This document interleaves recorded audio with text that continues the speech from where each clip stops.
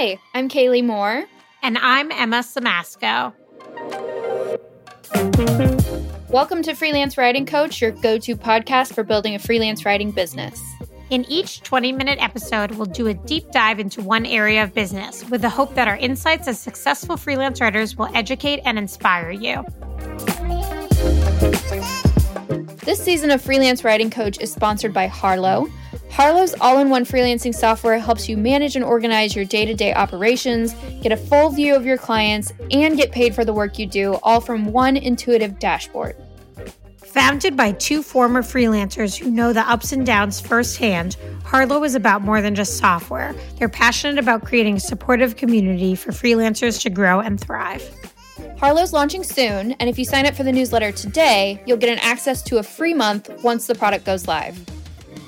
Go to meetharlow.com/subscribe to sign up now. That's meetharlow.com/subscribe.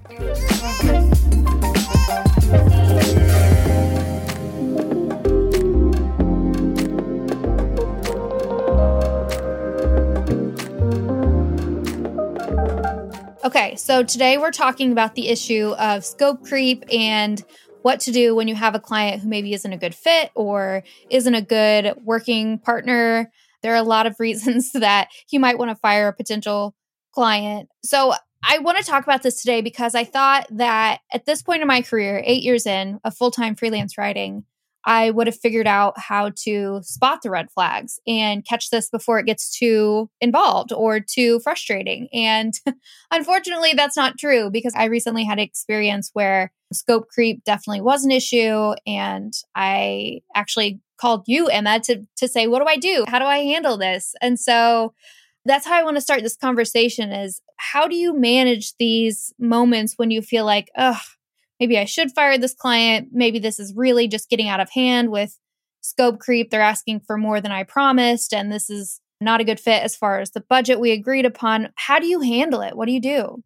Yeah, I mean, it's changed a lot since I first started freelancing. Like when I first started, I would just fire a client if things got difficult. Like it sounds maybe harsh, but I was just kind of if this person can't work together in an amicable way, I want to walk away.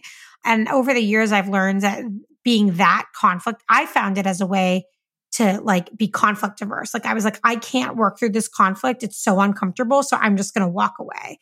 And I would often refund their money or whatever it was. It wasn't I was trying to be a jerk, but I would just walk away. And now many years into it, I usually, if not always, try and salvage the relationship. But I think talking about what does it mean to salvage the relationship? A lot of that is calling a meeting with that client and resetting the expectations. Or in the most recent case for me, I emailed the client a set of expectations that I had. And that was because that client, it was less scope creep and more boundary violation in the sense that they were ringing my phone off the hook, sending me text messages, asking me to complete things and turn around them within an hour, which is just not how I work. Yeah, right. It's it's just not how this kind of work is done. He was really treating me almost like an in-house employee, not in a good way, really micromanage, a really micromanaging manager. And so I just had to lay out expectations. I was if we're going to work together, this is what I need from you. And I was super clear. And then as the relationship went on, I would just cite those things. I would be remember, I told you I won't respond to an email within 48 hours. That's why it took 48 hours for me to respond to the email to you. Or he would say, can you jump on a call right now? And I would be as I told you, if you want to have a call, you have to use my meeting scheduling link. So I think now it's interesting that because I had that experience of boundary violation with that client, I now send an email once the contract has been signed with a new client, which is it has what I expect from you and what you can expect from me. And it basically has the exact email that I sent to him, but I send it to everyone now so that at the beginning, they know what those expectations are. And if we need to if I need to cite them, they know it, right? It's not something that I'm assuming they know. It's something that I'm sharing with them from the beginning. So obviously it's good to have systems in place that sort of prevent scope creep, but it still happens. Yeah. And I think what I'm interested in this conversation is There's two parts of it. It's kind of like, should you fire a client? How do you know that you should fire them? And then if you decide not to fire them, like, what do you do? Right. So I'm curious for you, like, are there any clients that you've fired? It's been a really long time since I fired a client. And I feel like my line of thinking around this is like, firing a client is the last thing I want to do because I'm so worried about burning bridges and how, especially because I work with a lot of people in the same industry and niche, I like don't want to get a reputation for being difficult to work with or anything like that. And maybe that's like a female specific problem where you just feel like you have to be a people pleaser and you have to kind of walk on eggshells and keep everybody happy. I don't think that that's a super healthy way to approach a service-led business. And I think what happens for me is like, I just personally associate so much with my work that if somebody comes back and asks for more or says, I'm disappointed in this work, or this wasn't good enough, or this isn't what we were looking for, I instantly feel bad and like, oh, I need to overcompensate now and over deliver and really make up for this seeming failing on my end, because I don't want this to be a representation of my work. I always want to do the best I possibly can. And the danger of that is that you get taken advantage of, right? You do that one time and it's a slippery slope where the client is in like, oh, well, you did this last time. Like you went above and beyond for us last time. Why can't you do it this time? So you do it once and it's like if you give a mouse a cookie almost. So it's tricky. And I feel like the other thing too is I have this problem of thinking, I've done more for less. And I feel like that is like the death of a freelancer's career to have that mentality, but it's sort of hardwired into me. And so I'm working really hard to try to overcome that. And I think failing pretty hard sometimes. Can you talk about that a little bit more? Like, what do you mean? Like I've done more for less? Like I have done much more work, or I've done a much bigger project, or I've invested a lot more time into a project for a lot less money. And so I have this sort of backward glance at like, okay, well, they're paying me a lot more now, so I should do even better work because they deserve it. When in reality, the situation might be they're not being a good client, or they don't know what they want, or they're asking me for something that's way beyond what we agreed to. And it's really a perspective thing. Yeah, I see. So you're like, they're paying me a lot for this work. In order to justify the rate that I'm charging, like I better be good. I mean, some of that is really healthy, right? Like people are paying a premium for our services and like they deserve to get what they asked for. And I think that's always the tricky thing is like, when does someone's expectations just need to be reset a little bit? And when are they like an impossible person? Because I've seen this happen with freelancers a lot where they have a client who's giving them lots of work. I've seen this happen over and over. Like they have a super big client. They're giving them tons of work. They maybe make up like a ton of their revenue and they're awful to work with. And like they don't want to fire them because they would depend on their income. But then it just becomes like a super toxic relationship, right? And I think in those instances where like maybe they've tried to put down boundaries and it hasn't worked. Maybe they've tried to have conversations about what they need. It hasn't worked. In those situations, like it really can be best to say goodbye, even with sort of the loss of revenue, knowing that like there will be room for more. Like when you fire a client or a client fires you, not necessarily because of anything bad you did, but because like things changed or they moved on or something. That is an opportunity for something new in your business, right? Like I found that every time I've lost a contract or something has changed, like my main point of contact left at a company and we had such a great working relationship and then they left and the new person brought in their own agency and I was like devastated over it. It's like that time that they left, like gave me time for new stuff, either a new client or thinking about doing the podcast. So like, I think you don't want to be holding on to like a client like that out of fear.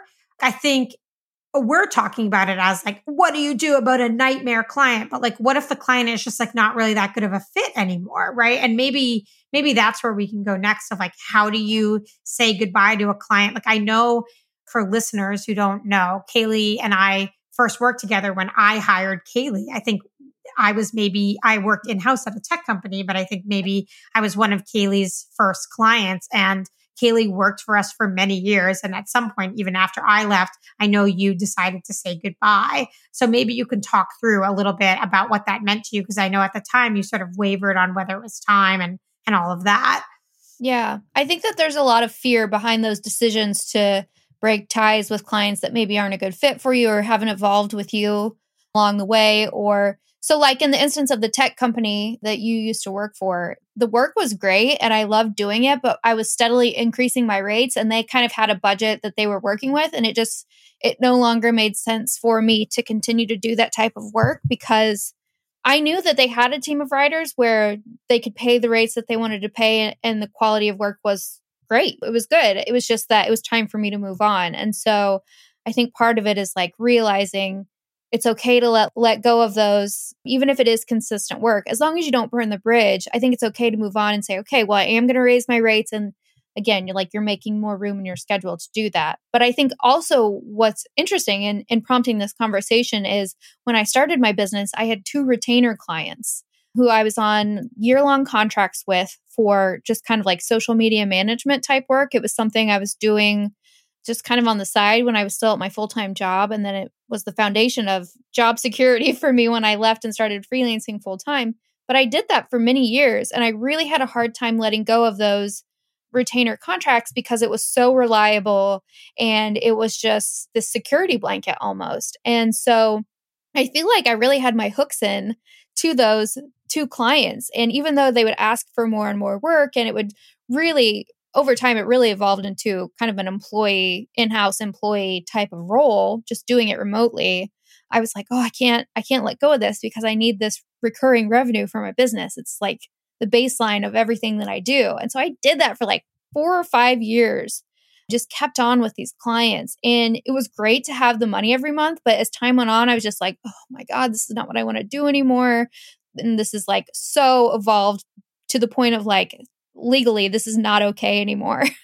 And so when I finally did let go, again, there was that fear driving the decision to like stay with it and keep going. I was like, oh my God, I have so much more time and so much less stress in my life. And now I have the freedom and availability in my schedule to charge more and work with clients that are better aligned with what I'm trying to do moving forward. So yeah, I think if you can get over that hurdle of, oh shit, this is scary. Like, I don't want to lose this money. If you can take that leap and fill your schedule with something else that is a better fit, that is a really healthy and wise decision to make for your business. Yeah, absolutely. I think everything you said there was like spot on about saying goodbye to those kind of long-term relationships and making room for new things in your business. And I think like, yeah, there's sort of 2 different ways to fire someone. Sometimes it's like firing is too strong a word. It's more like saying goodbye to a client that is no longer a fit. And then I think we use the word firing when we're more like, I hate you. I have to stop the pain. Like it's more of a desperate thing. Or like, I think there are moments where things get really hairy, like we feel really on edge, or somebody does something like they call us in the middle of the night, or they interrupt something you're doing with a fire. And you're like, oh my God, I got to get rid of this guy. And I think my advice on that is like, don't make a permanent decision based on a temporary feeling. So like, I don't know, when you called me and you're like, hey, Emma, I'm dealing with scope creep. I don't know what I should do about this client. Maybe I should just fire them. It's kind of like, okay, well, like, take a few hours, right? Even it's like ideally you can sleep on it, but if you don't have the time to sleep on it, it's like you don't want to send one of those emails in a fit of passion. That's kind of like, you need to follow my boundaries and blah, blah, blah, blah, blah. You really want to be much more measured and think through, like, what do I actually want to say? What do I want to get out of this? There's 2 strategies that I use that I would recommend to like every freelancer when they encounter one of these situations. One is talk it out with somebody. So you and I do this with each other all the time. I've talked it out with our friend Ashley Cummings as well, and many other freelancers. Like just talk it out. Be like, what would you do about this client? How would you handle this? And it's often, if it's really hairy, talk to multiple people because they might have different perspectives. And that can be helpful. And then the other thing that I do is I usually have someone, usually my husband, because I trust him, but sometimes another freelancer too, to proofread that email that I sent them to be like, am I coming across as a jerk? Because like sometimes it's like I'm upset And so I can't write that email without being like that tinge of upsetness comes across. So saying like, sending it to someone. I mean, and it doesn't even have to be like another freelancer. Like sometimes I have like a group chat with some of my best friends from the gym. And sometimes I'll send something to them and I'm like, does this read okay to you? Am I coming across as like a jerk here?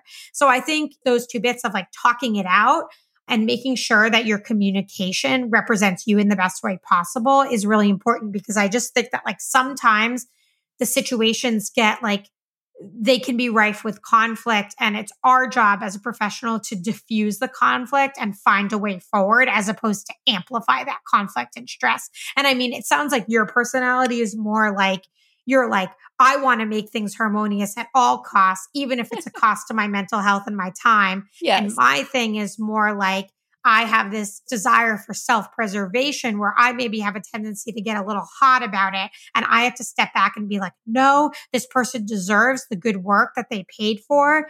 And I can't expect them to know exactly what I want. I'm going to give them the benefit of the doubt. And I'm going to make sure I'm not like too hot through this interaction. And I'm also going to make sure that I don't fire them rashly.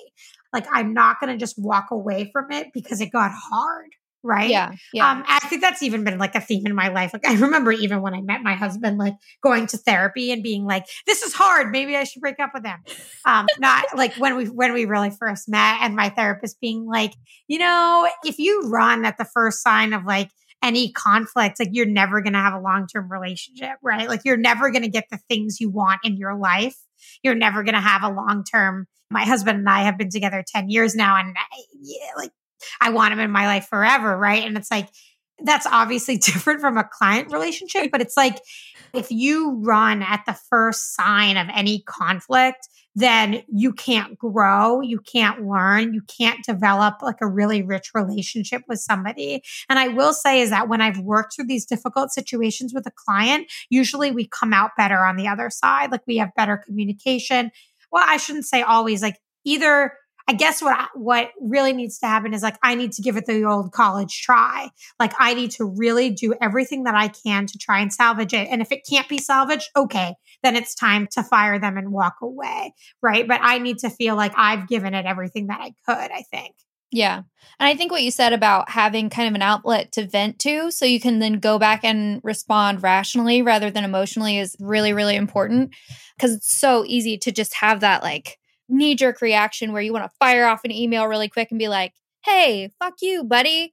But you can't do that. Like, that's not going to work. That's not going to be good for your business long term. Like, you're going to be the person who said, fuck you, buddy, in an email. And like, nobody wants to work with that person. So venting and having that outlet is really important. The other thing, though, too, is that I think it's important to know where to draw the line when it comes to, I've done my best to resolve the situation. I have been extremely professional. I have really tried to solve the problems that they've come to me with, and it's still not working. There's still some sort of disconnect. So I want to talk a little bit about some of the red flags that'll help you identify those moments where it's like, okay, this is the moment where I need to say, this isn't a good fit, this isn't working, or maybe I need to refer a different writer with a different, more specialized skill set, whatever it might be. I think for me, in my experience, the things that have triggered those just identification of the fact of like, okay, this is where I draw the line. It's things like when you go back to the client and say, here are 2 to 3 possible solutions. Which of these make the most sense for you? And they come back and say something like, well, I don't know, you tell me. That is not necessarily them coming to you and deferring to you as the professional. It, in my opinion, is them saying, we don't know what we want. And so we are going to be impossible to please. You can't make things perfect for the person who doesn't know what they want. You can't deliver what they want if they don't know what that thing is. So that for me, I think is a big red flag. What about you? What are the kind of phrases or turns in the working conversation that you're like, this is not good? Yeah, I think like the classic, like, can you get on a call right now? Mm-hmm. Can you turn this around by tomorrow? We need this by 5 p.m., that kind of thing. Or like, can you just do X, Y, and Z? Or like arguing over minutia. Like if I'm kind of like, okay, that's the one round of revisions. And like, I'm happy if I provide one round of revisions to my clients, but if my clients have a few other hanging things here and there, I'm not like, oh my gosh, that didn't follow my one round of revisions. Like, of course I'll do it. It's not a big deal to me. But sometimes if they're like, it goes on, and then they want to argue with me about like the points of how many revisions that really was. Like, I feel like all that kind of stuff is red flags. I think one of the biggest things is like, I think it's what you were alluding to, is sort of realizing once you're into the project that you're maybe not the right person for the job, and not because you're not good at what you do, but because they need something different from you. And I think that situation is like really difficult because it's like, do you come clean? I think you should sort of come clean about saying like, hey, as I've gotten through this, I realized that like you need to do way more customer research before I can put together a content strategy for you. You can come up with sort of a solution together, but like that's tough stuff. Like I don't have a good answer for it, except that I think those situations are when it's really difficult. I feel like for me, it's easier to deal with someone who's a jerk because I just feel like I know how to handle a jerk. But what I think is harder to handle is like, well, what if this project just sort of isn't a good fit for either of us? And like all nice people are involved, but maybe like you really needed to hire like a customer research or market research expert, like not a content writer, right? Like that's more tough. Yeah. I think the other thing too is when they try to disguise additional work as an extension of what you're already doing. So like, well, this is part of it. This is part of what we talked about. This is part of what we need.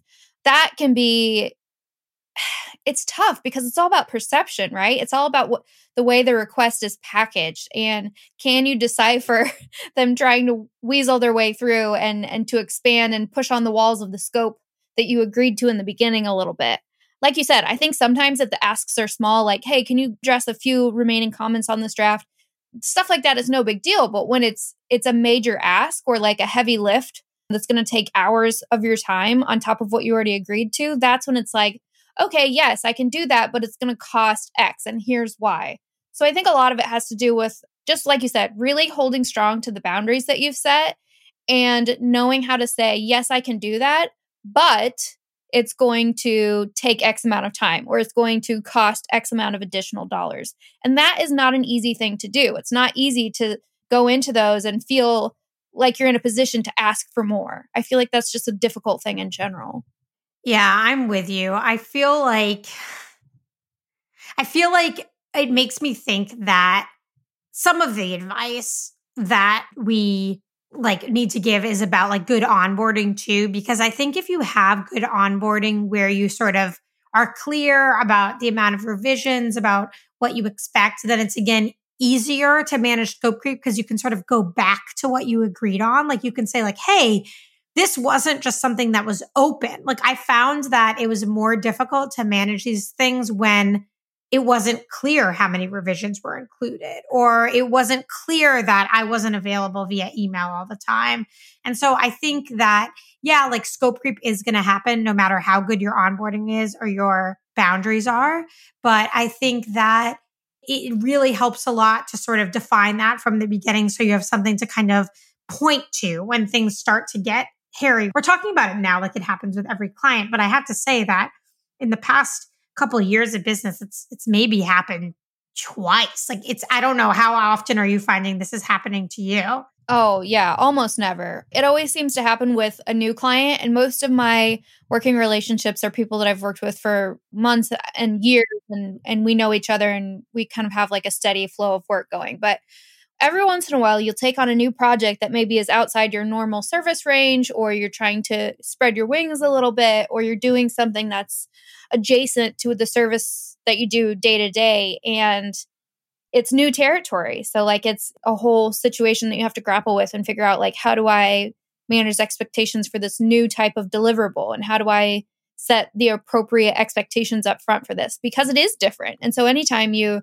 do something a little bit different, you have those new challenges and new learning curves, I guess, with those situations. Yeah. And I'd end with the fact that like, I think that it's something that happens much more often when you're starting out for that reason, that like everything is new. You haven't figured out exactly what you offer. You haven't figured out exactly what works. Like, I feel like this used to happen to me much more often, not because of even like the clients being jerks, but more just that like I didn't have a good process for like onboarding them or even assessing them. And now I do. So like I feel like I put up sort of a net and it catches most of the people that wouldn't be a good fit for my business, right? Or I'm not a good fit for them either.